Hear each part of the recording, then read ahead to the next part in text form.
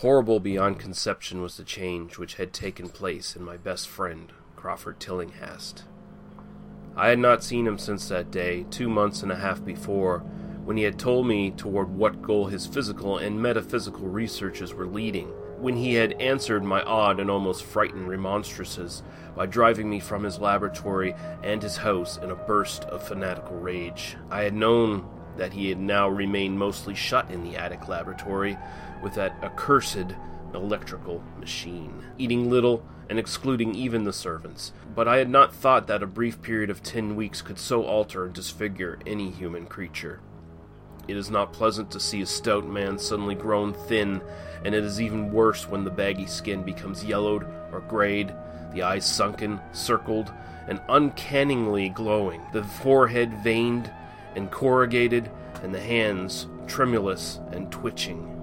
And if added to this, there be a repellent unkeptness, a wild disorder of dress, a bushiness of dark hair, white at the roots, and an unchecked growth of pure white beard on a face once clean-shaven, the cumulative effect is quite shocking. But such was the aspect of Crawford Tillinghast on the night his half-coherent message brought me to his door after my weeks of exile, such a spectre that trembled as it admitted me, candle in hand, and glanced furtively over its shoulder, as if fearful of unseen things in the ancient, lonely house set back from Benevolent Street.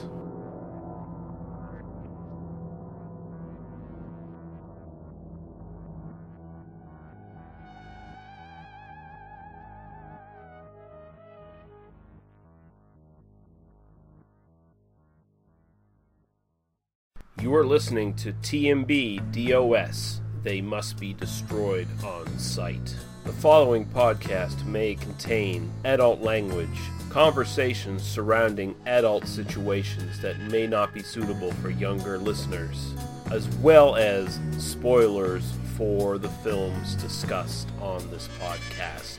You have been warned. Now, come on in.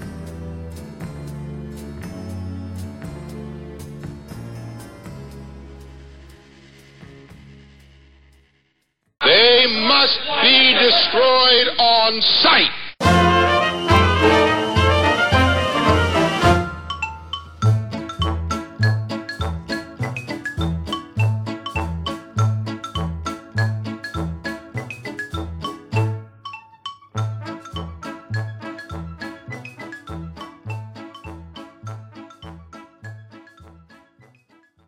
Okay, welcome to episode 103 of They Must Be Destroyed on Sight. I'm your host, Lee. It ate him, bit off his head like a gingerbread man, Russell. And I'm currently joined by my co-host, Daniel. This guy was into some weird shit. Harper, how you doing, sir? I've got Lafroig in a glass and beer on standby, so I'm doing just fine. I've got beer in a glass and Lafroig on standby, so we're doing pretty well.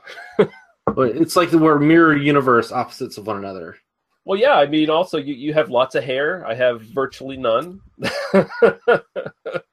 It's the Canada-U.S. relationship in a nutshell. Yeah. And we're hoping to be joined by Paul. He supposedly is supposed to join us. Hopefully he'll join in while we're going through the house cleaning here. We're going to be looking at more Lovecraft stuff tonight, some Lovecraft-inspired shenanigans. We're going to be looking at From Beyond from 1986. But before that, I will mention that our friends over at Slaughter Film just recently looked at this film as well. And as much as I love Slaughter Film, fuck you guys, because you covered a bunch of points that I was going to bring up on this podcast, you asshole. But no, still great podcast, and they did From Beyond, and it's well worth checking out, and I'm going to link it in the show notes. Yeah, I'll throw over to you there, Daniel. Anything you've watched in the last little while, if you want to talk about? Sure. I actually did watch the one you guys did last week. Resurrected? The Resurrected. I was having kind of a weird day that day and decided not to jump in on that. I was kind of tired anyway. And I had very little to say about the movie.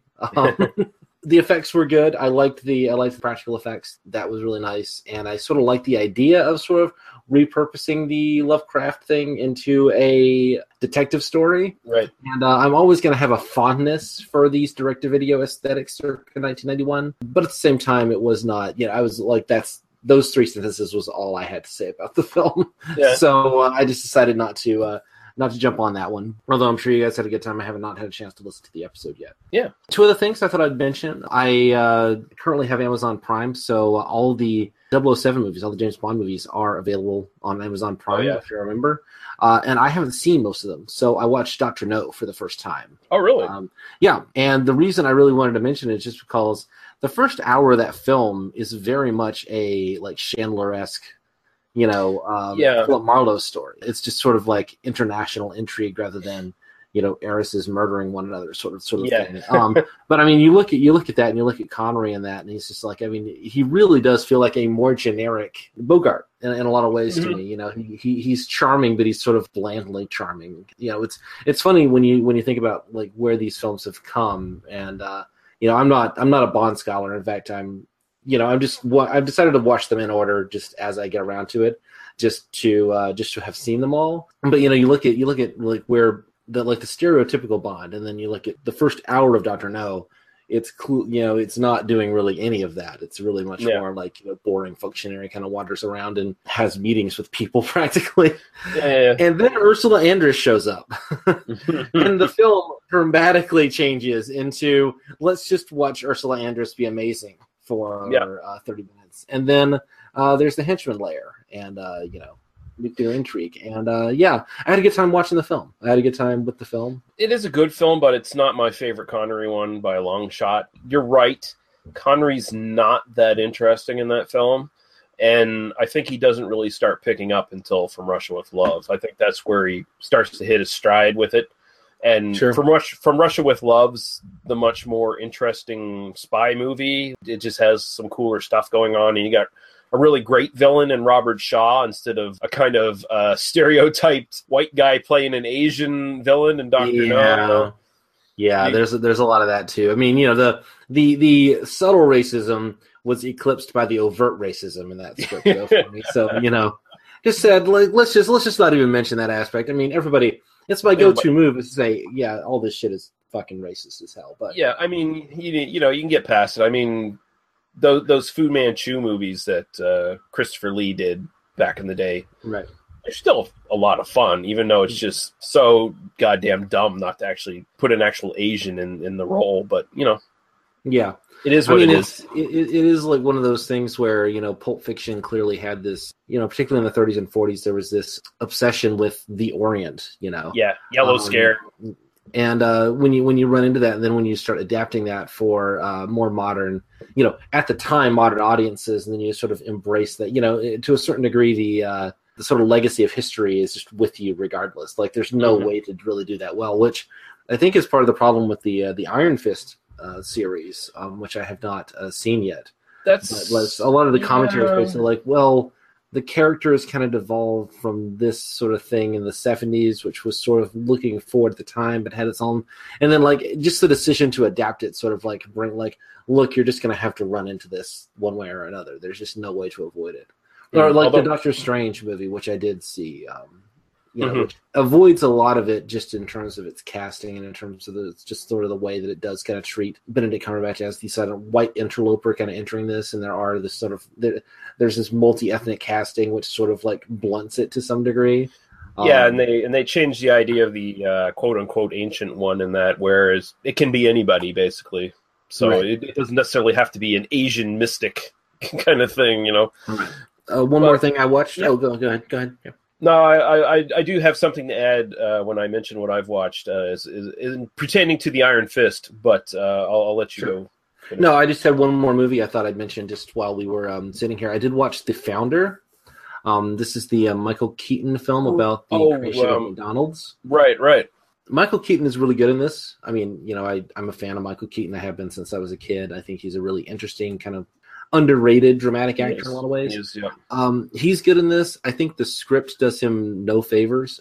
I think it got some Oscar buzz at the time it was released, but also was kind of recognized as not being very good. The issue with the film is it's sort of trying to do wasn't McDonald's this great innovative idea in the 50s thing, and isn't McDonald's this kind of terrible consumerist thing, and or in the sort of capitalist exploitation of it, and trying to do the story of this guy, and it can't really decide if Ray Kroc was a true believer who sort of like lost his way, or if he was just a smarmy salesman to begin with. And the fact that it's based on his own memoirs, and the fact that McDonald's clearly had to like get on board with some aspects of this production, because they're using logos and shit. I mean, there's no way McDonald's didn't clear this to some degree. It does feel a little bit like it's this sanitized version, but it's still trying to be this sort of dark, there will be blood kind of narrative, and it doesn't quite work. There's some great performances in it. It's got Nick Offerman from Parks and Rec.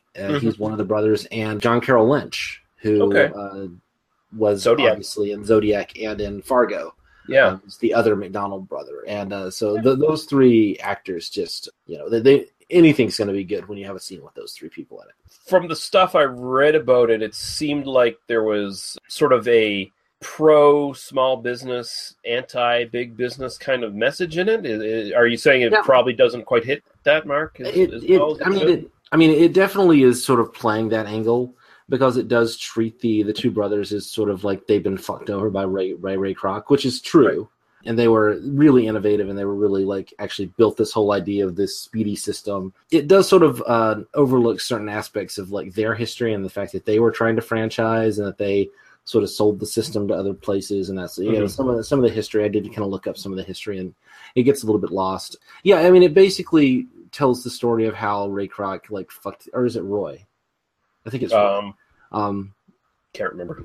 Anyway, it tells the story of how this dude fucked over the McDonald brothers. Yeah, which is true, but it also seems to sort of ally to certain details, and it's just structured strangely. Like there's basically a montage in the middle of the film, and then at the other end of it, Michael Keaton is being an absolute dick and drinking all the time, and yet the montage sequence is all about like how he's getting more successful, and so you can just kind of end up like, well, what is he? Is he hubristic? I don't know.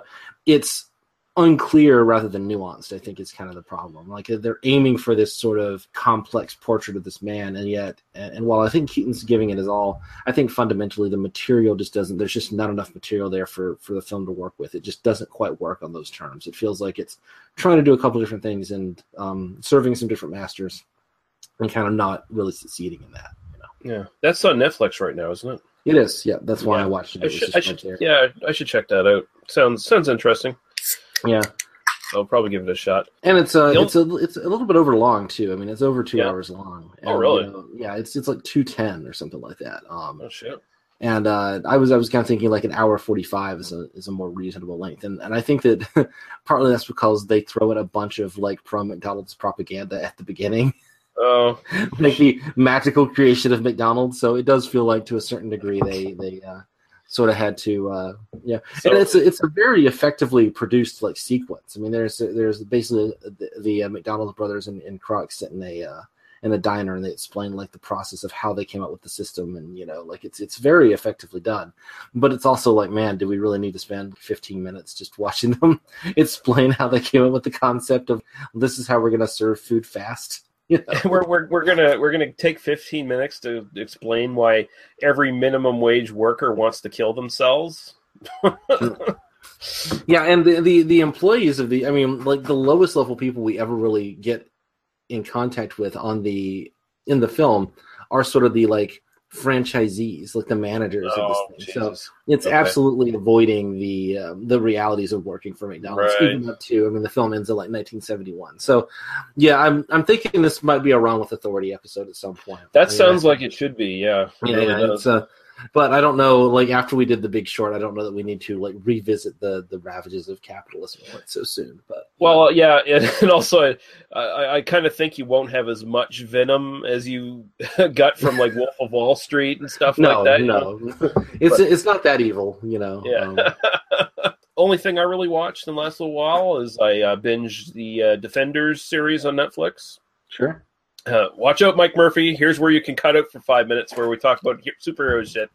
Pretty goddamn good. Does fix some of the problems of Iron Fist, where his character kind of grows a little bit from a spoiled fucking brat to someone who actually has to take on some responsibility and start to understand he was being a kind of a entitled dick in that series. So it sounds like they they kind of realized that that series didn't work out too well, and they took the story and changed it a little bit, tweaked it a little bit, and kind of redeemed the character to a certain degree. But still, at the same time, Luke Cage, Jessica Jones, Daredevil, those are the ones you come to see.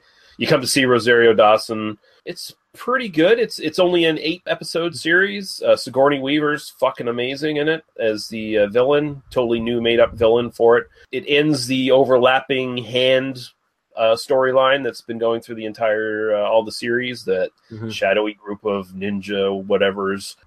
It's kind of standard stuff, it's nothing too exceptionally surprising or anything in the show, but it's fun. All the characters play off each other really well, and I mean, everybody gets to go yeah when they see Luke Cage beat up the Iron Fist a little bit, just because everyone hates the poor Iron Fist so much.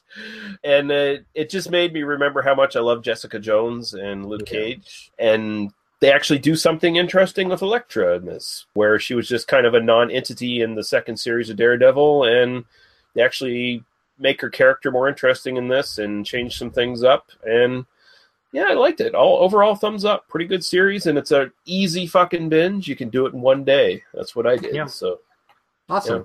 I never really caught up with Iron Fist. I never caught up with Daredevil, honestly. Like, I started the first season of Daredevil and just sort of, like, I know that once Vincent D'Onofrio shows up, it's a much better series. Yeah. But I didn't get that far. I think I did like an episode and a half and just sort of fell asleep that night.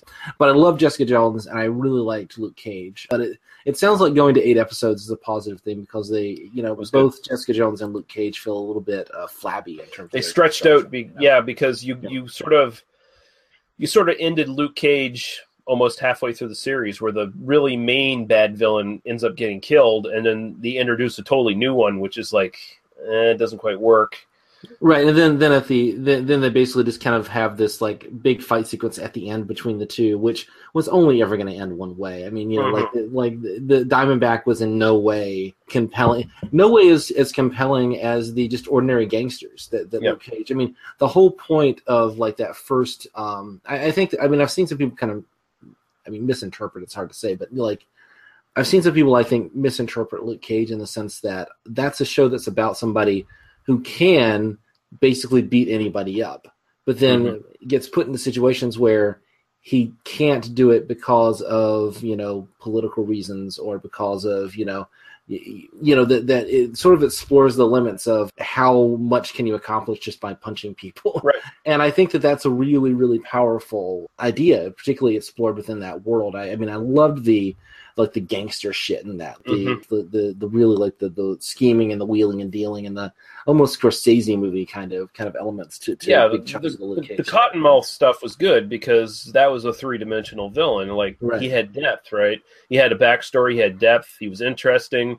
He had the fucking Delphonics play in his club. I mean, what more do you fucking want? What else do you need in your life, right? Yeah.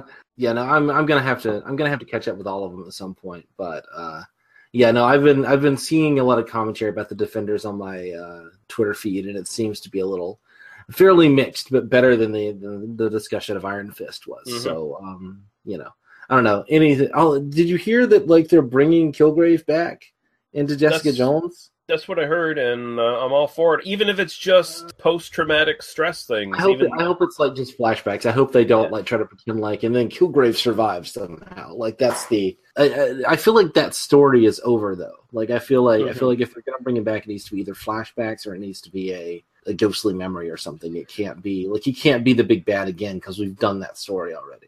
Yeah, did it like to perfection. Yeah, because like when you meet up with the Defenders, they're all kind of basically just suffering from. They're trying to get on with their lives after the events of their respective series, and I mean, Jessica Jones is arguably the most damaged out of all of them after the events of her series, and she's the one who actually struggles the most becoming part of the team and like starting to work with people, because she's just totally reserved and walled off from everybody at that point when the series starts. So there's actually some really good character stuff in that series, and I really enjoyed it. I would place it, like second after Jessica Jones, and then like Luke Cage at third, and and Daredevil's probably tied with Luke Cage for me. So sure, no, I get that. All right, there's the superhero talk. It's over with. Mike Murphy, Yeah. welcome back to the podcast. You need to put a time code just for Mike Murphy, and Mike Murphy stopped listening between 1723 and 2208 or whatever. I got one more chat there. Something that it turns out that when you go to Amazon and you look for From Beyond and then rent it for $3 because I didn't want to have to bother finding it elsewhere, you also find other films that have the words From Beyond in them. Yep. And so I also watched Slave Girls from Beyond Infinity. Oh, yeah. Yeah. Which was an adaptation in the loosest possible sense of The Most Dangerous Game. It felt a lot like a 60s or 70s Doctor Who serial with softcore porn, which is great. It was very stupid and somewhat fun. It comes with the Full Moon subscription if you have that. So Right. what's checking out? Yeah, people don't realize how much stuff Full Moon actually kind of has the rights to, because before Full Moon, Charles Band had Empire Pictures, and also I think it was Charles Band Empire or something before that even. So their production and distribution history basically stems all the way from, I think, the late 70s right into the 90s and the 2000s. So they've covered a lot of the sort of exploitation and horror and stuff like that you've seen. If you look up Empire Pictures on Internet Movie Database, the list of stuff that they've done is pretty goddamn long, and there's a lot of notable good stuff in there. There's a lot of schlock and shit too, but yeah, they do a lot of stuff. So it's cool to see that they have that online service there. I'm sure that's probably making them a pretty good coin at this point. Yeah. I mean, for $6 a month, it's really, if you're a fan of this podcast, it's probably a reasonable expense for you. I kind of dip in and out of it. Like if I see something like worth seeing, I'll buy it for another month and then, just kind of let it go for a while. And then, but yeah, no, it was definitely sort of worth checking that out if you've got it. They also have another one, Beach Babes from Beyond. Oh, Beach Babes from Beyond is fun. I put that on for a few minutes just before cleaning up and getting ready to do this podcast, and I realized that I saw it in the 90s. And of course, this has Sarah Bellomo and Leanna Quigley in it, both people that we've discussed quite some detail before. It's got Nikki Fritz in it as well. Very prominent softcore actors from that era, and that's probably one we will visit when we get back to Sex Comedies at some point. Yeah, so definitely worth it.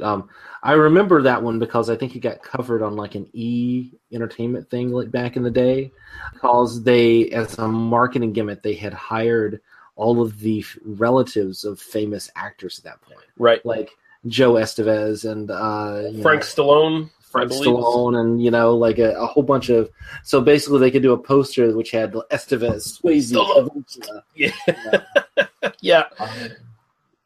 which is so literally you just have scenes of two actors sitting in the front seat of a car having meaningless conversation just so you could say they're both in the film, which it was that era of the direct to videos age. It's very much in the same vein as Bikini Drive-In, which has basically had all these luminaries of B movies from the past, in there, and then lots of tits. It's just that's the big draw, right? Yeah, that's what it's there for. All right. Well, we can move on now and get into our movie. Doesn't look like Paul's going to show up.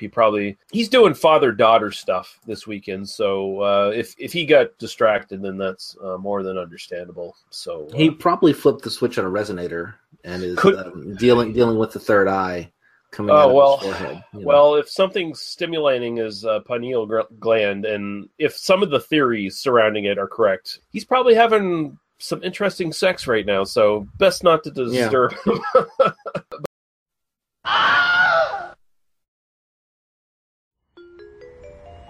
him. Great coffee. Hey. Chad, who's that strange, somber man on the cover of that book you're reading? Oh, that's H.P. Lovecraft. Oh, I've heard of him, but I never really got into his stuff. It's kind of strange and hard to read. I used to think that too, but that all changed when I started listening to the H.P. Lovecraft Literary Podcast. What's that? The H.P. Lovecraft Literary Podcast is a weekly podcast. Tell me more. These two really smart and hilarious guys give a synopsis of the story, then they talk about its background, the critical views, and what it says about the author. Well, where can I listen? Let me tell you, Chris, you can go to hppodcraft.com or, heck, just subscribe through iTunes. It's that easy. Oh, Chad, I'm so excited. Now I can listen to this podcast and pretend to almost my snooty friends that I actually read and understand H.P. Lovecraft. Hey, that's what I do. Oh, dear.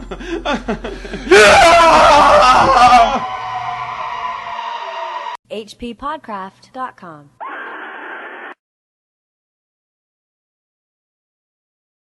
Hello and welcome to Hello, This is the Doom Show. I'm Richard. And I hate the burning. Shh, who are you? Speak. And I'm Brad. She came in and said, "Buck, buck, buck," and he said, "Buck, buck, buck," and she said, "Buck, buck, buck, buck." That's what I got. One is the Suspiria boner, the other's the Inferno boner. Anyway. Which one is crying? The boner of tears. Hello, This is the Doomed Show is available on hellodoomedshow.podomatic.com and doomedmoviethon.com. Hello, this is the Doom Show. Richard, Brad, Jeffrey, Naffa. It's the Doom Show. Hello, this is the Doom Show. Slashers, giallo, and horror. But yeah, we're going to be looking at From Beyond from 1986. Every journey begins in the mind. A flight of imagination. A vision of what might lie across the universe. Or within the deepest regions of the subconscious. Dr. Edward Pretorius is about to embark on such a journey. It's out of control. You've got to turn it off. Something's coming.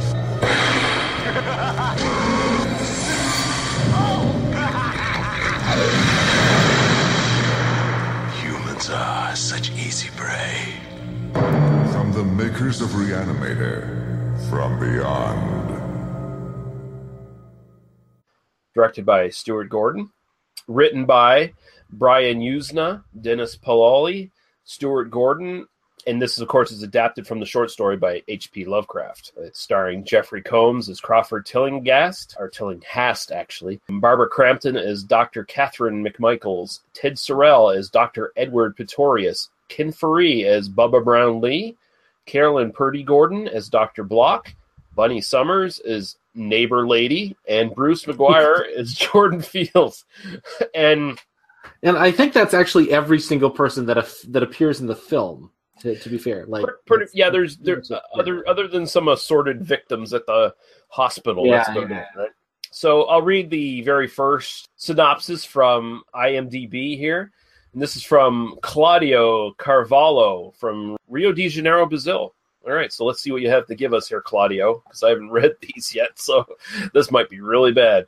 Dr. Edward Pretorius and his assistant, the physician Crawford Tillinghast, have developed, I didn't know he was a physician so much, I don't think they specified that, have developed the Resonator, a machine to stimulate the sixth sense through the pineal gland. I want to keep saying penis gland. It's pretty much that, though. When Crawford activates the apparatus, he sees creatures flying in the air, and he summons Dr. Pretorius. The experiment goes out of control, and Dr. Pretorius refuses to turn off the resonator. Meanwhile, their neighbor calls the police, and when the police officers arrive, they see Crawford trying to escape from his house and Dr. Pretorius beheaded. Crawford is sent to a mental institution under the supervision of the sadistic Dr. Block. I wouldn't say she's sadistic. She's just kind of a bitch. However, the prominent psychiatrist, Dr. Catherine McMichaels, requests the custody of Crawford, and Detective Bubba Brown-Lee, that is investigating the case, stays with them. Catherine goes with Crawford and Bubba to see the resonator and turns the machine on. The Dr. Pretorius returns in a muted shape and attacks them in the beginning of a gore night. Okay, a gore night with weird life forms. Probably some translation things there from English to Portuguese. Yeah, Portuguese, but pretty accurate, I'd say. Pretty much. But yeah, this is based on H.P. Lovecraft's short story. Probably one of his shortest stories ever. Actually, it's only like 7 pages long. And I read that line, and it was just like 2 scrolls. Like that's all. You know? Like it's very, very short.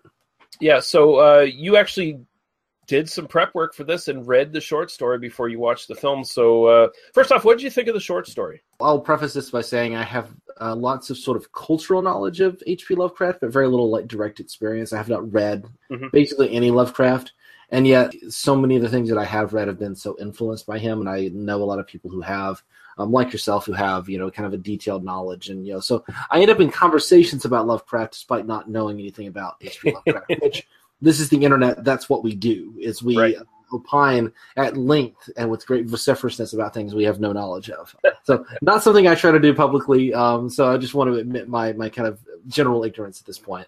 I think I get from the short story, and you know, I read it once just to kind of have read it before, you know, getting into the movie. I actually watched the first couple minutes of the movie and went, let me see if the short story is online, how much of this is, you know, actually in the story.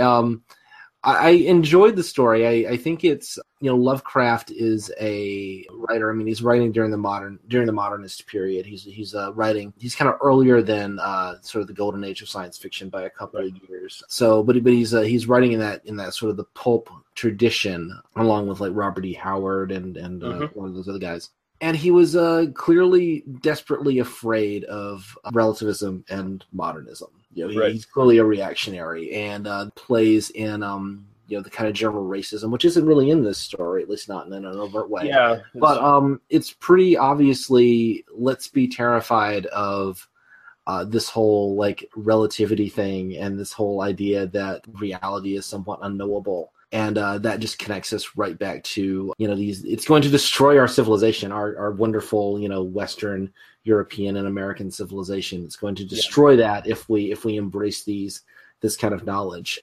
It's very effective at that. I mean, you know, it's amazing how brilliant he is at portraying this just kind of generalized horror in so few words. This whole idea that, like, if we can look beyond it's just going to annihilate all of us. Yeah, like, it's just going to annihilate everything that we hold dear. You know, for me, it's like, yes, because the things you hold dear are actually terrifying and awful. And, like, the real world isn't like that. But it's kind of fascinating, you know, certainly in 2017 to kind of look at that and go, like, this guy was absolutely terrified about the idea that, like, you know, length and distance may not be universal truths compared at relativistic speeds. Like, he knew enough. I mean, he's using, like, non-Euclidean geometry, and he's, you know, describing them in that way. He's just terrified of that stuff, and it's fascinating. I mean, it's legitimately just on a like how his brain worked kind of level. And so much of that is in there. I mean, again, the racial stuff isn't in there, but then that connects into, he had these really weird beliefs. I mean, I don't want to say weird, but he had beliefs about, like, well, when we get to the film, we'll talk about the use of sexuality. Well, I think. I will say, like, a lot of that is overtly racialized, at least in terms of the literature of the period. It's not in this film, but it is. I mean, people do make excuses for his racism, and the predominant scholar of Lovecraft, Joshi, his last name is, he kind of denies it to a kind of an alarming degree, which really sucks, because he's brilliant on Lovecraft. Lovecraft was even a bit more racist for his time than his contemporaries to a certain degree, because he was still kind of latching on to ideas of, like, social Darwinism that were actually pretty much in dispute and were kind of being run out of the popular kind of scientific discussions at that point. Yeah, even in I mean, the story was written in 1920. Yeah, and so by that point, the modern synthesis is around that time, and so even like the ideas of, like, evolution as we now understand it would have been something that they were still kind of being hammered out at this point. At least at the time the story was written. It was published years later. He just comes out of that particular moment. I mean, it's always difficult whenever you look at somebody and say, well, you know, for his time, he wasn't that bad, you know, because, like, there have always been people who are not racist against black people in these societies. You know why? Because there are black people in these societies, you know, who were the victims of this. And so it is kind of giving him a pass because he's a white guy. He's brilliant, but he's brilliant in some ways because of his reactionary nature, you know. The thing that we find horrifying about his stories is that he's identifying this thing and then expressing it through this sort of abstract language, and yet it comes directly out of this, like, visceral, like, fear of the unknown, and this fear of the things he finds disgusting, and this kind of fear of his civilization being ripped away. And I think he's all the more powerful because of it. Like, you can't differentiate Lovecraft from the racist attitudes in the racist society that built him, in some way. Yeah. Like, he thinks this is really important. Like, he thinks it's really important to say, like, yes, these kinds of ideas are dangerous and these kinds of people are disgusting and et cetera, et cetera. And to deny him that is to deny who he was, like, to a certain, So anyway, that's kind of my take on the story anyway. But I enjoyed the story. I mean, it's sort of, I did not read it in depth. I read it with a sort of general, like, I just need to kind of read it and kind of know what's going on. So I did not do a detail, but I love the way that it just kind of ends with, basically what happens is he sees the monsters. He can't move, but he sees the monsters, and Pretorius, or not the unnamed, I guess the unnamed narrator, and then Tildegrast is the is the like mad scientist. Yeah. So in a way, they kind of flip the roles a bit in the film, So the unnamed narrator kind of sits there, and then he has this experience, and Tildegrast is a little like, because we can see these things, all of the material world is meaningless. It's all, and it is like, what you're reaching just a little bit there, man. Like, you're reaching just a bit,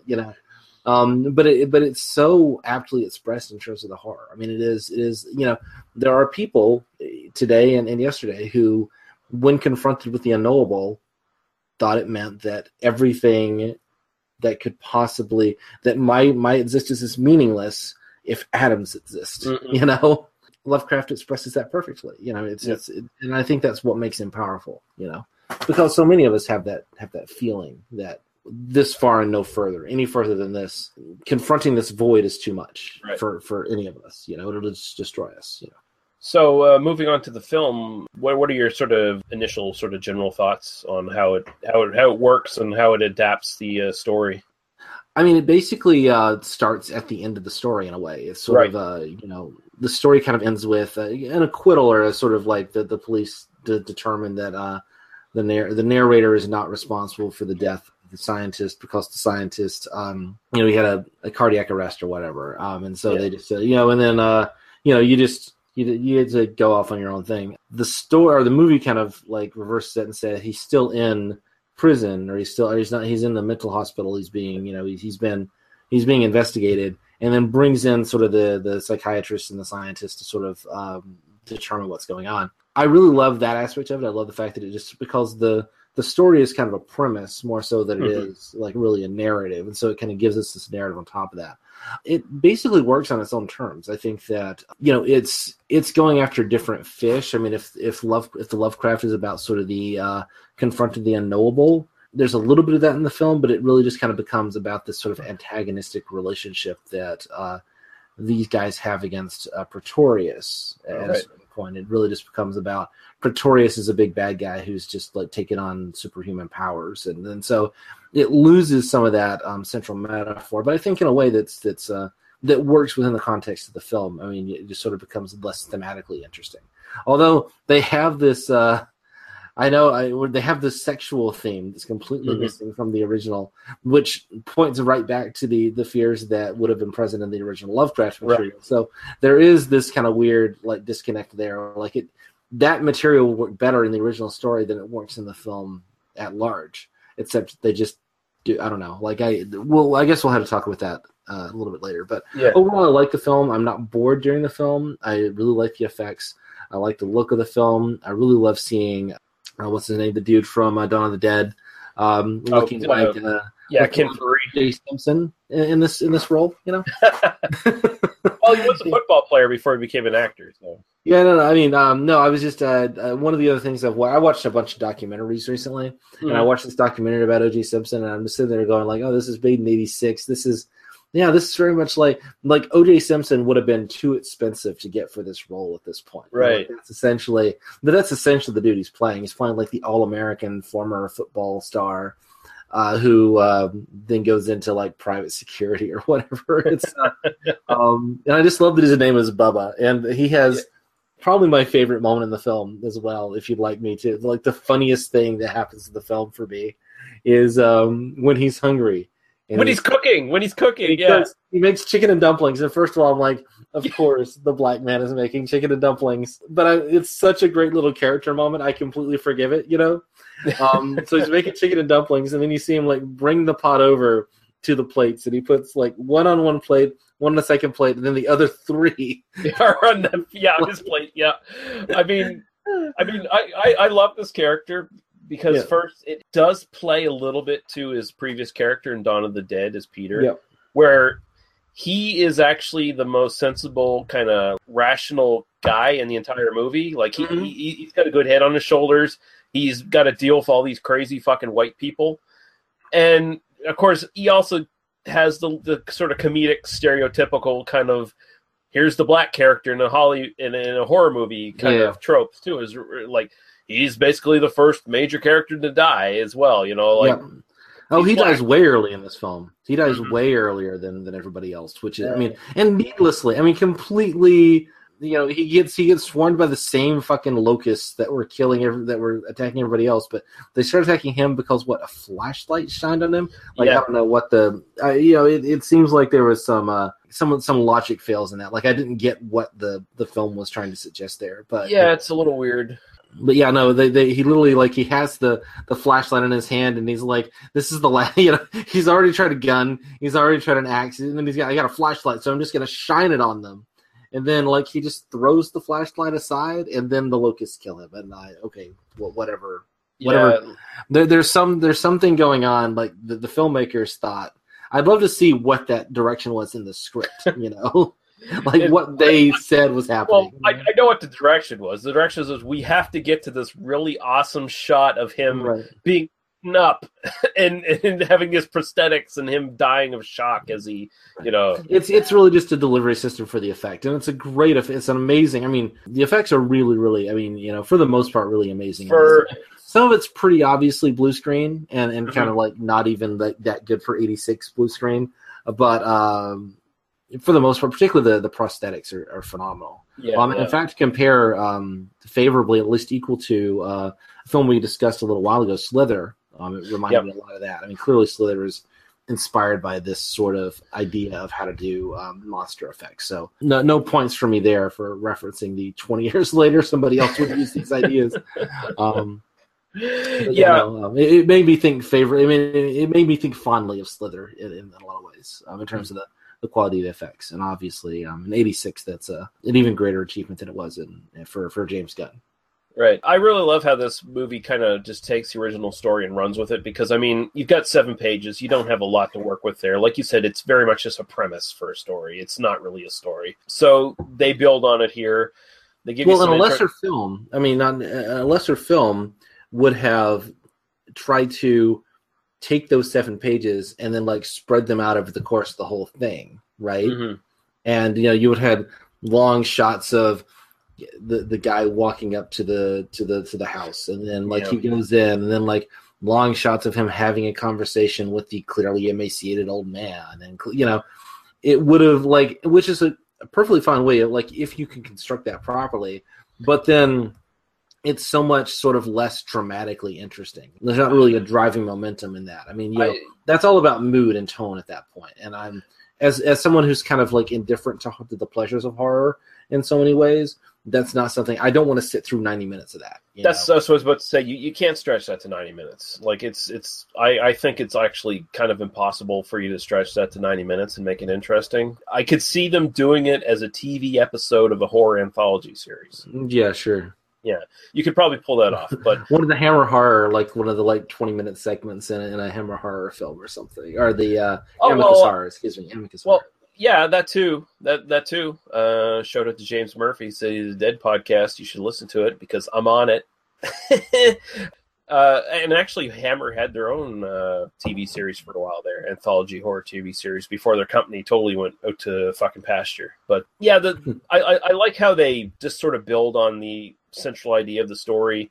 They give you some interesting characters. They throw it to the mix, and then they give you the excuse for this really massively slimy, effects-laden geek show with all the creatures and stuff, because Lovecraft, contrary to popular belief, everyone just thinks, okay, Cthulhu and tentacles. And really, that's not a lot of what Lovecraft did when he was talking about his monsters and his gods and entities and his stories. Like, usually he didn't describe them at all. He just went to the usual, too inexplicable for me to describe. If we had actually seen these creatures, we would have all gone insane, and that's it, right? But people seem to think that he's responsible for the slimy tentacle stuff, which he really isn't. It's more of the people who picked up his stories afterwards and ran with them. Well, he's terrified of like it's all about the unknown for Lovecraft. Mm-hmm. He's literally terrified of geometry. He uses like non-Euclidean as like this terrifying idea that the shapes are non-Euclidean. You know? Oh, he's got monsters in some of his stories called, I believe it's night gaunts, and they're these extra dimensional creatures that they hunt you down once. Like, there's the very gothic idea in his stories as well, where the searcher for knowledge looks in the wrong place and discovers too much knowledge, and they're cursed by that fact because it's going to lead to their death. And the night gaunts, if I'm thinking of the right creature, are one of the results of that, where if you do a certain thing, they become aware of you and they come after you. And their gimmick is that they come out of certain corners in our geometry, in our dimension. They can come out of those and find you. So you have to like find yourself at a spot where you don't have that sort of geometry around you, and to be totally safe, which is kind of fun. I like that he's so scared of the ideas that there's alternate realities that just have no respect for our reality at all, and what we perceive and know as geometry and reality. And yeah, it obviously frightens the fuck out of Lovecraft, those ideas. What you're saying is H.P. Lovecraft really just needed a safe space. He did. He needed a safe space, but he had a literal safe space, a Euclidean space. That's what he needed. But yeah, and of course, this story speaks to that stuff because the movie adaptation, because Lovecraft doesn't describe this stuff, it allows the movie makers to just come up with whatever the fuck they want to come up with. And then you get some really cool shit, honestly. Oh, yeah. Like the actual, just the cover art, like the box art for this. Mm-hmm. I saw in my just kind of like general 5 minutes of Googling, I found like an appreciation, like a review, like a horror film, like some no name like us talking about this film online.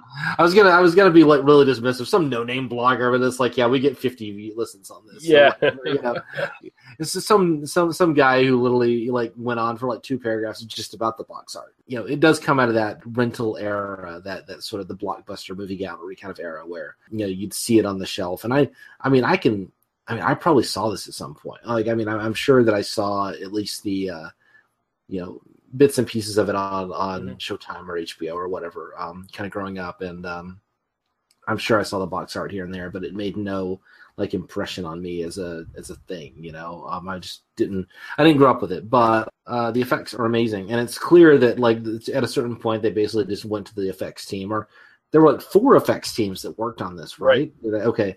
So basically they just sort of approached the effects team and said, it makes something that looks disgusting and amazing at the same time, and we'll put it on camera. Like, it feels very much like just let the effects people play.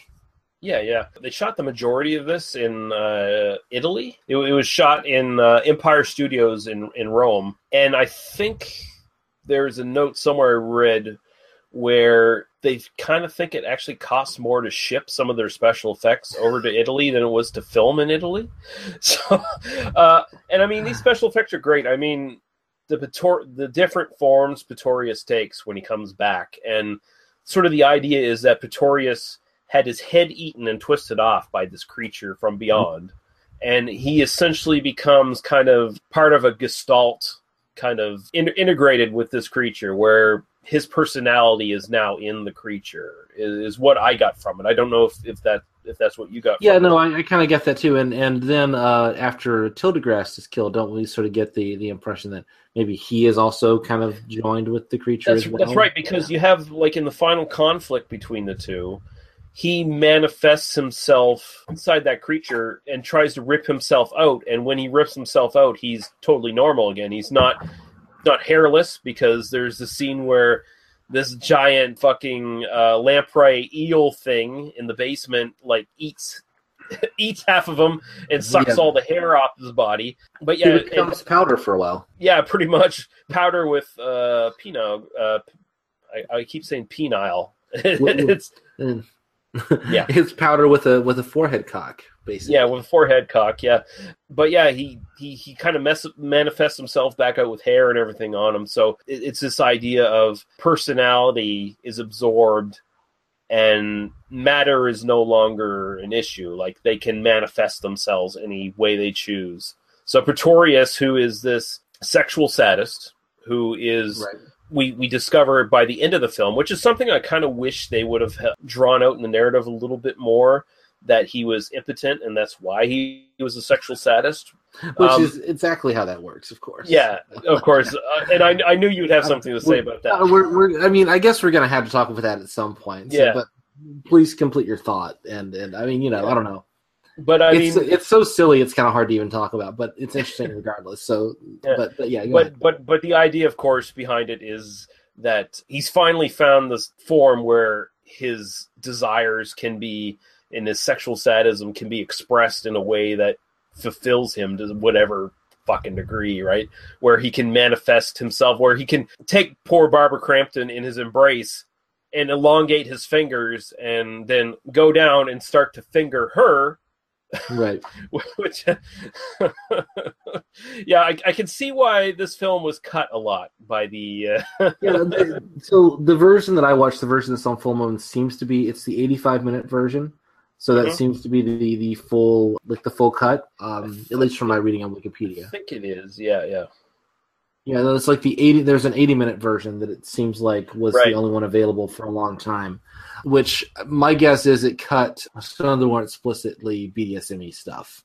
I know exactly what the cuts were. Sure, go ahead. Tell me, because I didn't go into that much detail reading about it. Yeah, so there was, of course, Pretorius was into BDSM. He had his whole sex dungeon thing in his bedroom or whatever, right?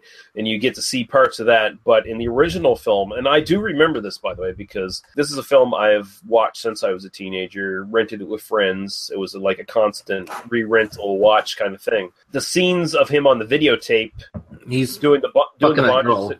Yeah, doing the bondage thing. Like, not fucking her, because he apparently couldn't. He was playing with a whip, and yeah. Yeah, he was doing the bondage stuff. So that wasn't in it. There was another scene.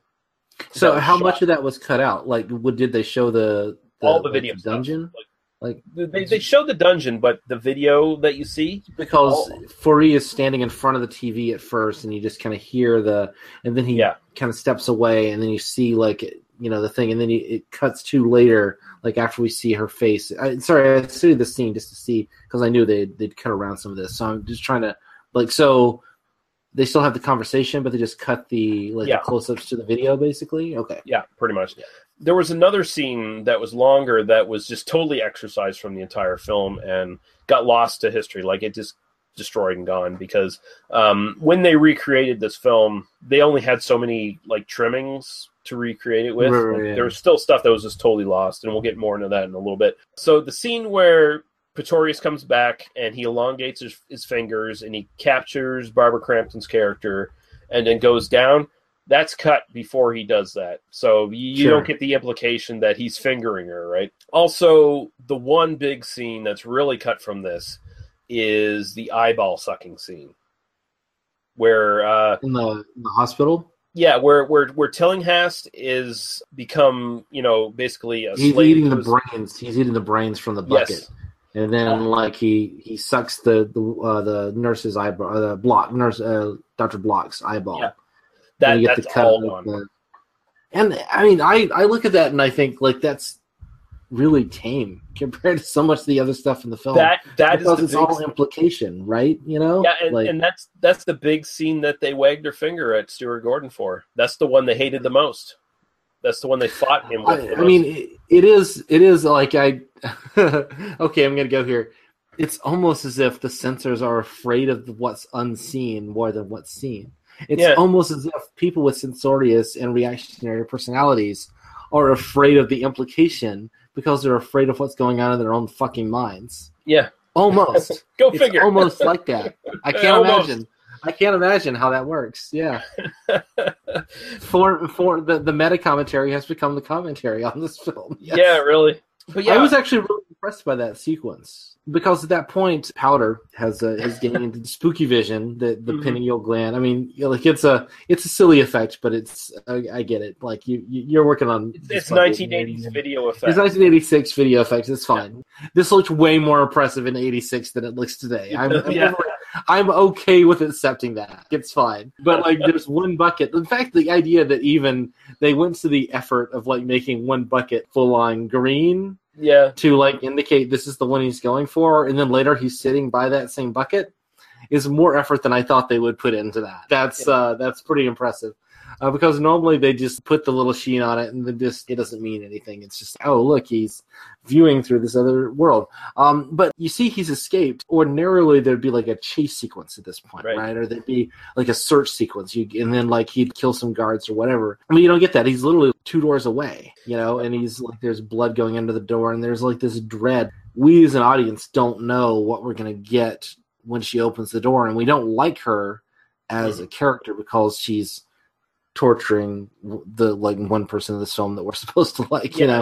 She's by the book and she endorses shock therapy, so that's why she's. But bad. She's not even by the book because she's like, the nurse is, well, yeah, but the protocols say like fuck the protocols. Oh like, yeah, that too. Yeah. So I think it's fair. I mean, I think if I were wanting to have a more detailed conversation, I think there is a parallel between Pretorius's sadism, sexual sadism that he's and Block. I think there is a connection that the film is. It's got a lot of ideas and it's not really executing them properly, right? Which is a problem. But it's definitely trying to connect the sadism between Block and Pretorius and and it also touches on repression as well. I mean, it does sort of play with Tillinghast's meekness and repression and Dr. McMichael's repression and the idea that the resonator essentially enhances their deepest, darkest kind of...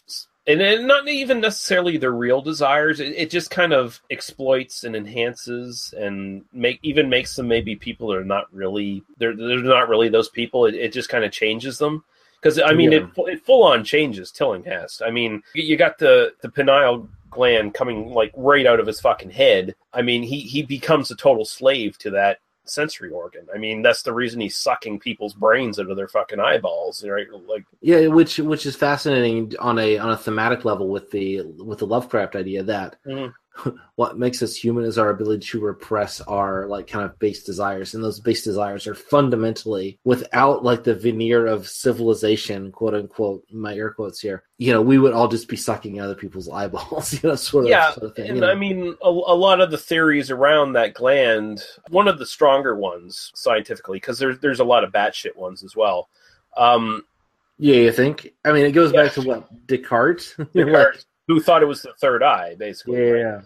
But I mean, and they literally have like the eye comes out of the. I mean, it's I mean, it's explicitly like sort of endorsing that idea, at least visually, thematically. Yeah.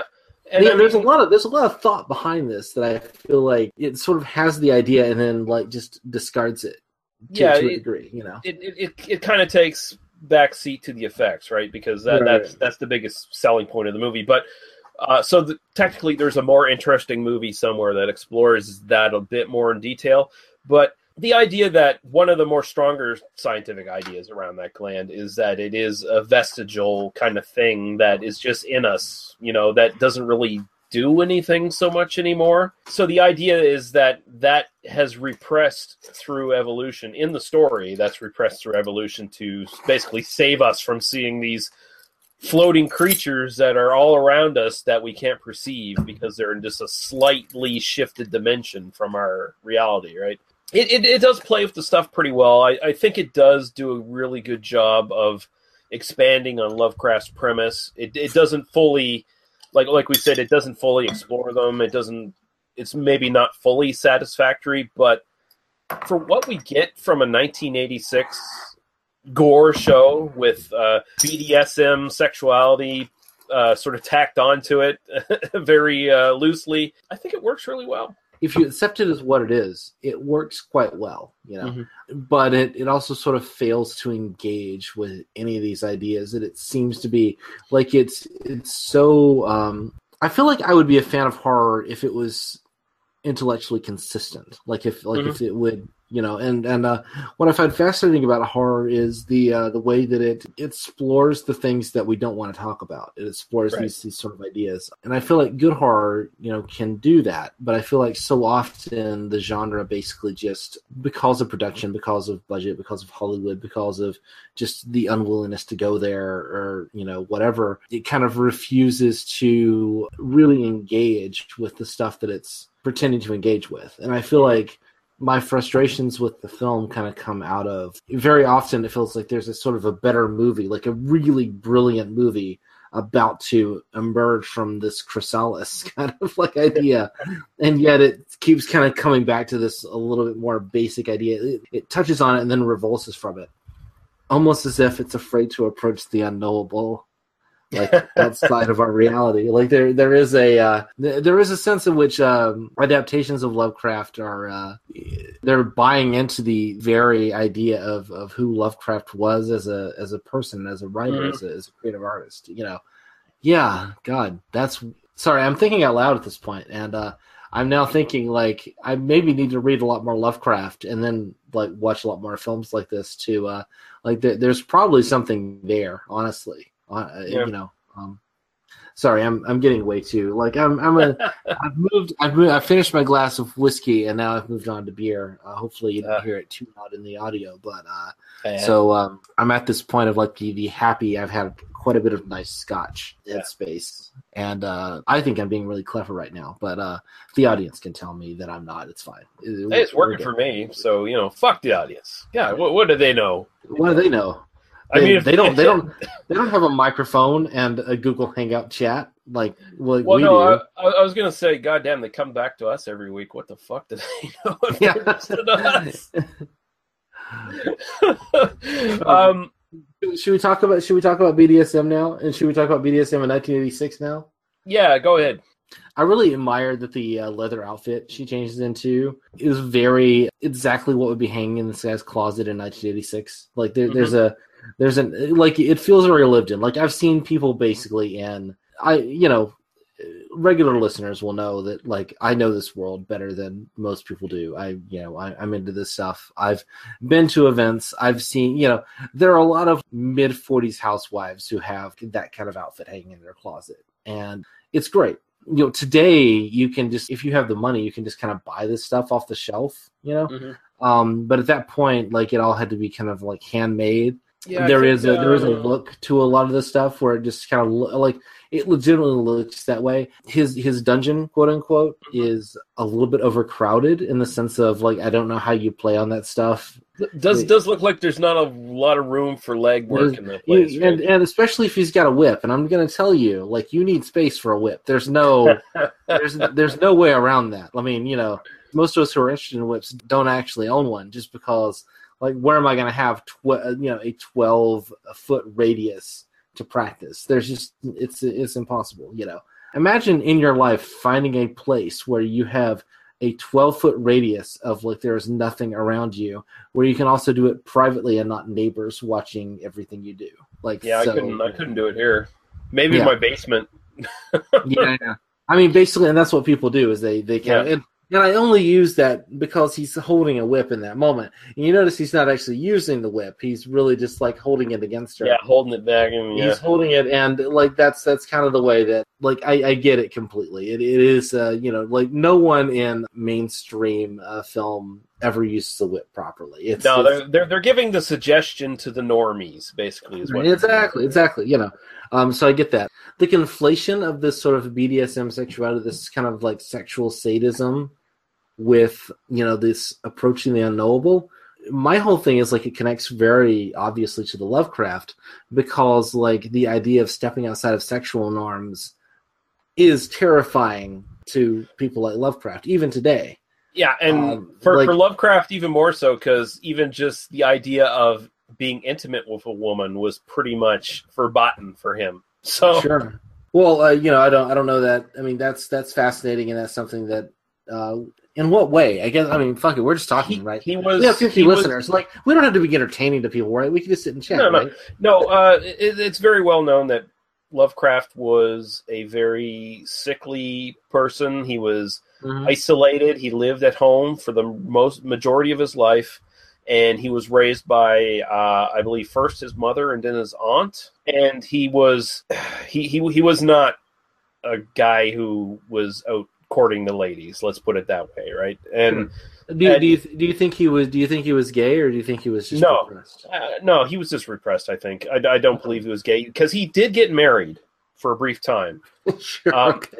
And not gay, but sure. No, but I mean, the most interesting thing about that marriage is that he married a Jew, which, given his, from what I understand, he's not really anti-Semitic, though. I read his Wikipedia page. I read his Wikipedia page. He was a little bit. He hated black people, and he hated like lower races, quote unquote lower races. Yeah, he wasn't a fan of people races he wasn't familiar with, that he didn't mix with in Providence, Rhode Island, like that kind of thing. Sure, yeah. So, basically all of the other races, because there was very few at the time there. But I mean, that's like the waspiest place that ever wasped, basically. Yeah. So I mean, you can understand his repression and stuff like that, and his fear of the unknown. I mean, he was a very sheltered guy for the majority of his life, and his marriage didn't last too long. I believe he moved to New York with her for a while and sort of took on a very dire idea of New York. Maybe not so much as he had before, but because there's one story he did, The Horror of Red Hook, that's set in New York. That's incredibly racist. Like, that's probably his most racist story he's ever written. But it seems like he kind of softened on that a little bit later in his life. Just to get back to the central point, yeah, he was kind of a very sexually repressed, like vestige of Victorian values kind of guy. Sure. Well, and the reason I ask is, or the reason I kind of bring it up is, in that time period, in that sort of Edwardian or kind of like that sort of early 20th century kind of, Africa is not like, Africa is both the kind of dark, savage continent. All of this is in air quotes. I'm not endorsing this view. Africa is the like dark, savage continent, but also had a titillation. There was in Victorian England, there was a attraction, again in quotes. They had a black woman who was called the Hottentot Venus, who was a woman from Africa, a black woman who was literally like put on display, and she had a really big ass. And the idea, like, she's a Venus, because the whole thing was like, at that time, the corset was meant to like accentuate the bottom, and like that was the whole, that was the standard of beauty at the time. And so then having this woman who was both this ignorant savage, but also was incredibly sexually enticing to people at the time. I mean, that's almost the portrait of this era and of Victoriana, as far as I'm concerned. That's the way they considered race. And so any concept of sexuality within this sort of repressed sexuality is always about, I'm terrified of what I might do were I to not have these repressed feelings in me. And that's something that powerful, like, I'm okay. I understand.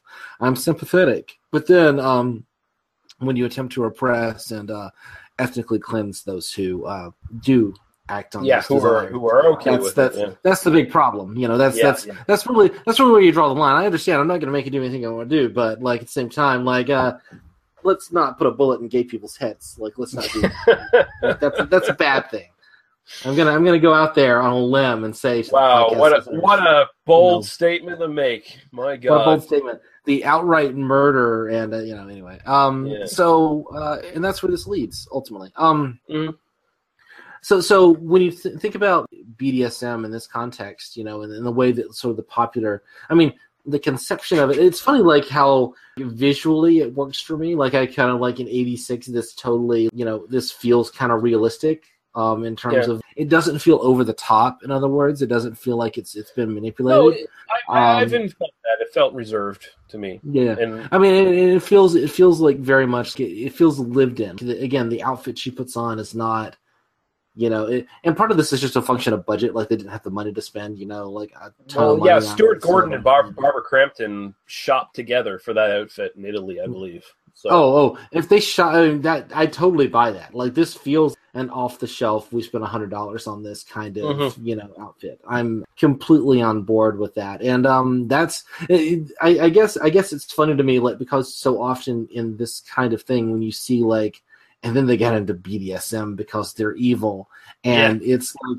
Suddenly they have like the $10,000 designer design covered in like super shiny. Exactly. Whereas this feels like, again, I've seen people in my real life wear that sort of thing, drink coffee. It's a thing. Like it's fine. We're normal people. It's I mean, for some people, it's walk around the house wear. Totally. Yeah. I agree. Which if and again, the film doesn't really. I mean, the film kind of treats her as. Like, this isn't you. You're wearing leather here, like, we're trying to leave this place. And, I don't know. I mean, the BDSM content, it feels very, it feels like it's reaching for something interesting, but I think the film doesn't quite know what it's got on its hands. This is another one of those instances, I mean, even. But I think it works basically better than a lot of the other stuff in the film. Again, kind of connected back to Lovecraft, connecting to this kind of the unknowable. The unknowable is going to lead us down paths that make us reject ordinary norms, right? Yeah. But the rest of the film isn't about that. The rest of the film is about this guy is the bad guy. And because he's into BDSM, he's influencing our protagonists in terms of their sexuality, and that's bad because he just wants to like kill and hurt people as opposed to doing this in a healthy way with consent, etc. I mean, I have very limited knowledge of BDSM, but it felt like it was kind of slightly dismissive, and it wasn't it didn't put a positive slant on it. It didn't explore any of the positive slants on it. Like it didn't go in that direction, and it just kind of used it as a device of the Pretorius character, basically. Right. In fact, you even have lines of dialogue where it's like you just hurt people. You don't give anyone pleasure. And it's cool to try and connect that to the BDSM. I mean, look, in '86, there's not a great understanding. I mean, today we have a much better, just as a culture understanding of this. But certainly at the time it was very easy. And the early '80s, a lot of the look comes out of there was some vicious pornography that was produced in the early '80s, which you can learn about by listening to the podcast, Rialto Report. The Rialto Report. They talk quite a bit about this. There was some really vicious stuff that was being produced that was not in keeping with what we would consider to be a healthy attitude towards it today. I understand if you're an artist around this time, if you're a filmmaker and you're a director, I understand you kind of come at it and then you use that as a kind of direct metaphor. And I, like, on that sense, I kind of admire him I admire the filmmakers for kind of bringing it up and using it in that way. Blue Velvet, we discussed, and I had much bigger problems with that because it feels like it's reaching towards something realistic and then recoiling against it in this really negative, antagonistic way. Like, that one was so, like, it's obviously so knowledgeable about the psychology that it's able to really get under my skin, but not in the way that I think the filmmakers intended. Whereas this strikes me as something where they're just playing with the images around it and not really dealing with the psychology of it at all, which is difficult and kind of problematic, but it's also, let's say it's '86, so what the fuck am I going to say about it? Yeah, I mean, the overall idea is that the machine possibly being manipulated by Pretorius in his new form is basically turning these people into things they're actually not. Like, he's manipulating them, right? So you can kind of excuse it for that. And well, but they're also, like, they explicitly say, like, the whole thing with the pineal gland. I mean, in the film, I mean, I don't, the whole idea is, like, it stimulates the pineal gland, which makes you really horny as well. Right. Which, again, just, like, the idea that the unknowable makes you like more sexually aware, and therefore the unknowable is terrifying. having a boner. You know?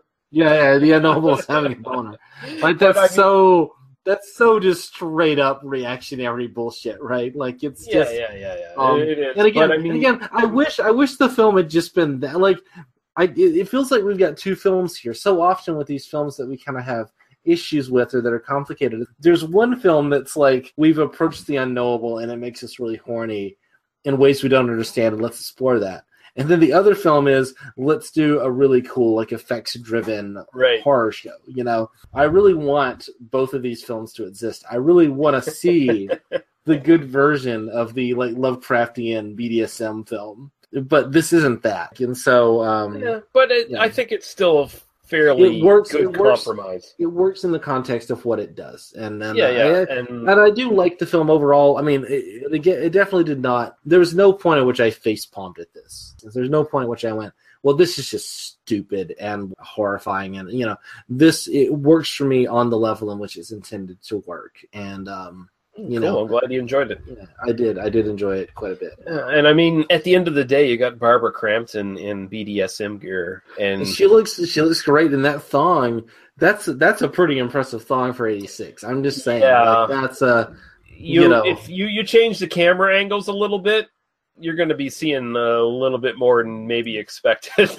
I wonder how many takes some of those shots took in that thong. And I mean, honestly, there's one time where the effects go to shit in this film for me. It's where Tillinghast is running down the stairs away from Pretorius, and Pretorius takes on that flying creature. You see the point of view of Crawford where the creature's coming at him, and that just kind of looks bad. Like, that looks really bad. Yeah. My issue with that sequence was he leaves the room. He like leaves that upstairs room, and then he goes. It feels like he goes down the steps like 3 or 4 times, despite like there's only like one flight of stairs. So I think it feels like there might be some editing issues with. The stair like the stairs. It goes up 2 or 3 times. It hits a landing and then goes up, and hits a landing and goes up. The issue is that he goes down the first little bit of stairs and stops. Right. And looks back. And then he goes down the second and stops and looks back. And then goes down the third and stops and looks back. So it does slow it down. It slows the sequence down. Yeah, I don't know. I'd have to look back at it. And that was definitely a moment where I'm like, the editing feels distracting. It feels like we're kind of being pushed in this sort of, like, why is he stopping at that point if he's not doing anything, But I mean, I will say that the house is really like, I kind of love the design. Like, this is a film where we spend like 70% of our time in this one location, and that's always going to be we need some really nice production design just to kind of sell us on this as a lived space, and we need to like kind of know where we are at any given time. And I do think watching this film, I know where I am at any given time in the house, which sounds like maybe it's damning with faint praise.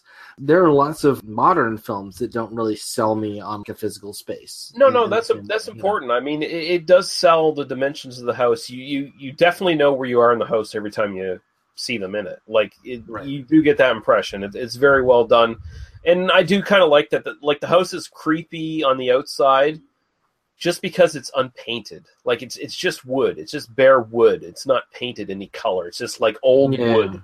It's like, it's kind of cool. Like, that looks like a place where a haunting's going to happen, or a weird science experiment's going to fucking happen, and shit's going to go down.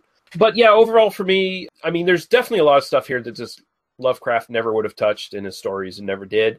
But I think this movie expands upon his fears really, really well. And I mean, this is just a personal favorite of mine. I mean, this is one I've watched since I was a teenager, like I said, and to see it in this form, restored somewhat, from what they could find, I love it even more. I mean, it gets, like, as far as this sort of stuff goes, it gets the highest recommendation from me, even as a Lovecraft adaptation, even though it's not necessarily true to Lovecraft. But there you go. I came at this knowing nothing about it, quite honestly. I came at it. I read the short story. I've admitted my deficiencies as a Lovecraft critic. and I don't have the knowledge, but I came at it. I read the short story. I watched the film. Really enjoyed it. It is not, again, damn with faint praise, but legitimately, this is not boring. There's no point. I mean, a lot of the films of this genre, this sort of type, are basically like, and now we're just kind of waiting for the effects to happen. Right. And yet here, the effects are brilliant, and like you're kind of mesmerized watching just the technical prowess of the effects. All the stuff around it is also really interesting and good. And I feel like it's if I've sounded a little bit negative on the film, I don't think I have, but if I've sounded, I don't think so. If I've sounded a little bit, critical or trying to kind of say it could be better in this way and this way, it's because it's good enough that I feel like it's touching on stuff that I would love to have seen them do more with, Right. And that's all. That's generally a good thing.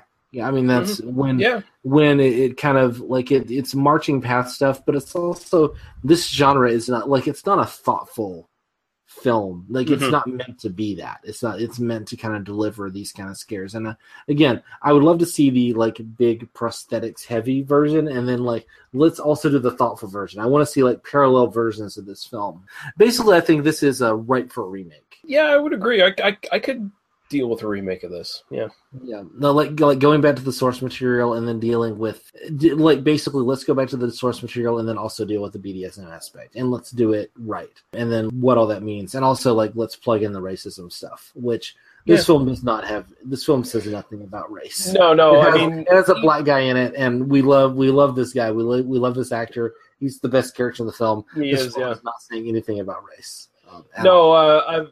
The only allusion to any sort of race thing in the original story is where the narrator mentions that he's carried a gun since he was mugged, which was a real life instance of Lovecraft, where I think he was mugged by swarthy individuals, if you will. Which could be an Italian for he wasn't big on Italians and stuff either. By the way, well, it is like if you're. I'm trying to talk about this too much on this podcast, but I know a whole lot about racism at this point. And, when you look back 100 years and like realize that the categories of who we're supposed to be racist against are completely different than the ones today. This is not genetically determined. This is completely socially and culturally constructed. And I'm just going to leave it at that for now. But, couple little quick notes on this. Editor Lee Perry saved the trims in anticipation of an extended edition down the road. So he saved them, and they eventually got just dumped into a can called trims. And they just found them by mistake, basically. It's like, we have all this stuff. We can do a new restored version of this, and that's what they did. So like it was all work print stuff, and they found it and they brought it back. Dr. Pretorius, of course, his character is named after Dr. Septimus Pretorius from Bride of Frankenstein. Yep. So there's that connection there. The studio executives were opposed to casting Barbara Crampton at first because they felt she was too young to be her character, but then they make the sort of conceit here that, oh, there's Dr. McMichaels, the girl wonder of the field, the young upstart or whatever. So they got around that. It's not quite as bad as Dr. Christmas Jones. I mean, it doesn't quite go that far. Nothing as bad as Dr. Christmas Jones. Let's just leave it at that. Who, as we know, only comes once a year. That's the only comes once, which is wow, what a sad fucking character. God damn. Denise Richards only comes once a year. Yeah, Denise Richards only comes once a year. Holy fuck, is that a fucking... Apparently Castor Van Diem is not a very good lover. That's what I take from that. No, fucking Starship. She should have went into the space coffin, by the way. I'll just reiterate that. She should have been in the space coffin. Also, Block. Dr. Block is clearly named after Block, who wrote Psycho and... Yeah, and of course that was Stuart Gordon's wife as well. So. The actress. Yeah. Oh, nice. Yeah. She's good. Like, was she a professional actress or? I don't know if she's necessarily a professional actress, but I believe she's been in a couple of Gordon's pictures, so she has done some acting at the very least. She's better than other people in this film. So if she's not a professional actress, that's actually.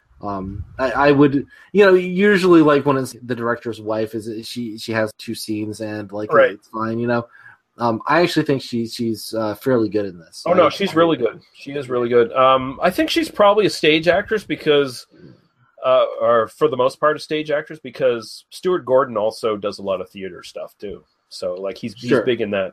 Like they actually did a theatrical version of Reanimator, the film previous to this, that Right. Stuart Gordon directed. So Carolyn what else? Gordon. Yes, I just found her name. Yes. Yeah. Budget was $4.5 million. Box office, unfortunately, in the U.S. was only $1.2 million. I'd like to point out just one more thing before we. I know you're wrapping up here, and I'm wrapping up as well. But this also goes on our list of actresses who showed their tits in something, who obviously are working under a fake name, who have been lost to history, which we talk about quite often. Regina Blees. I started, once I saw, there's a girl on video who has like a line and doesn't appear anywhere else. I'm like, who is this person? And she's impossible to find anywhere. My guess is she was an Italian model or something. Probably, yeah. Probably. But yeah, she's the girl in the video who, from what you're telling me, is probably, basically cut out of this film and for decades. For decades, yeah.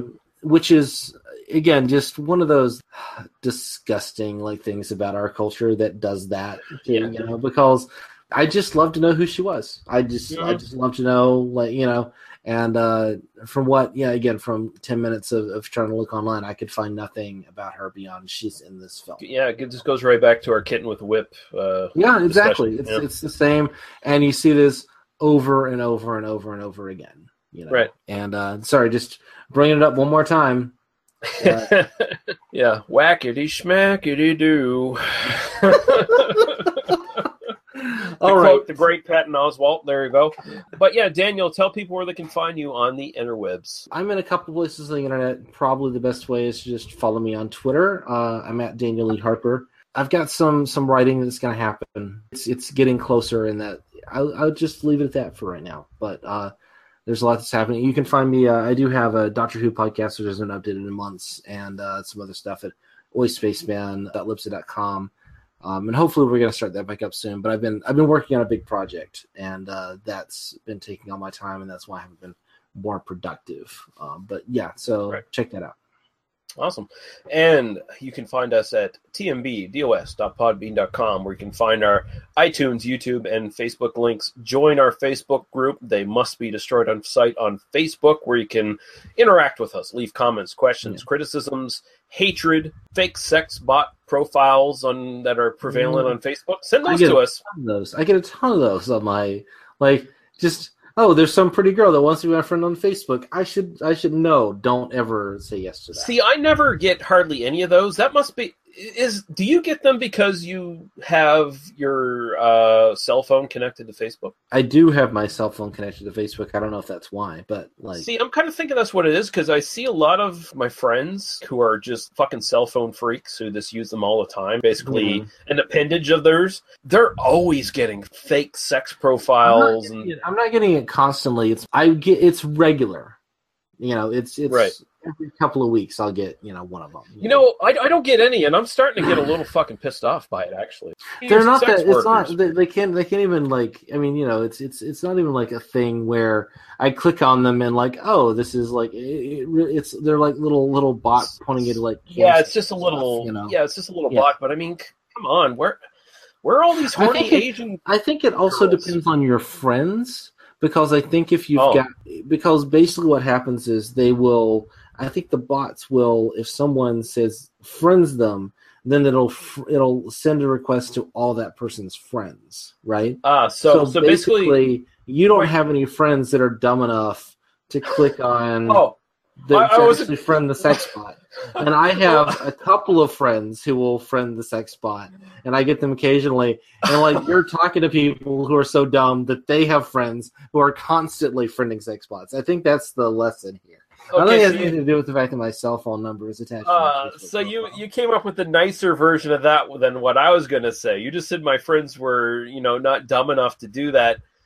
I was going to say my friends weren't interesting enough in the sack to have sex bots friending them on Facebook. No, nothing to diss your friends, but I think the kind of people that are friending sex bots on Facebook are the least interesting people in the sack. That's probably true. Yeah, they're probably the ones looking. I mean, for like something. that's a class. I'm sure there are some people who friend sex bots who are perfectly, perfectly cromulent, with their sexual prowess. I'm not denying that, but I think it's probably not the way to bet if you're a betting man. Let's put it that way. Right.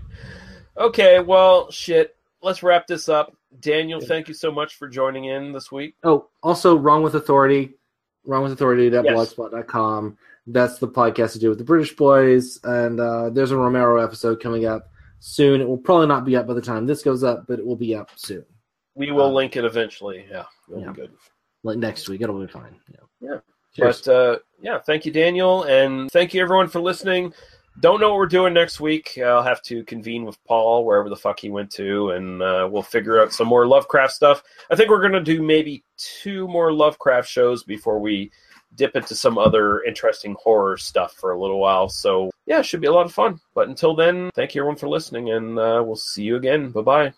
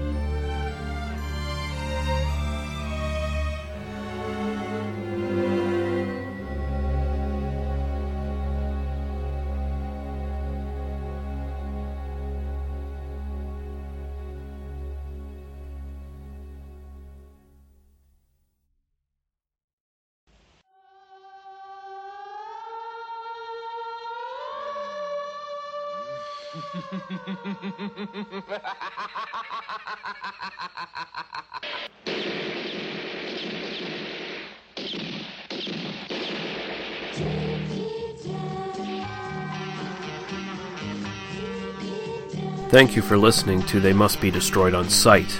For past episodes and links to our iTunes, YouTube, and Facebook group, please visit us at tmbdos.podbean.com. There you can also find links to other podcasts and websites of similar interest. If you subscribe to us on iTunes, please consider giving us a 5-star rating and a review.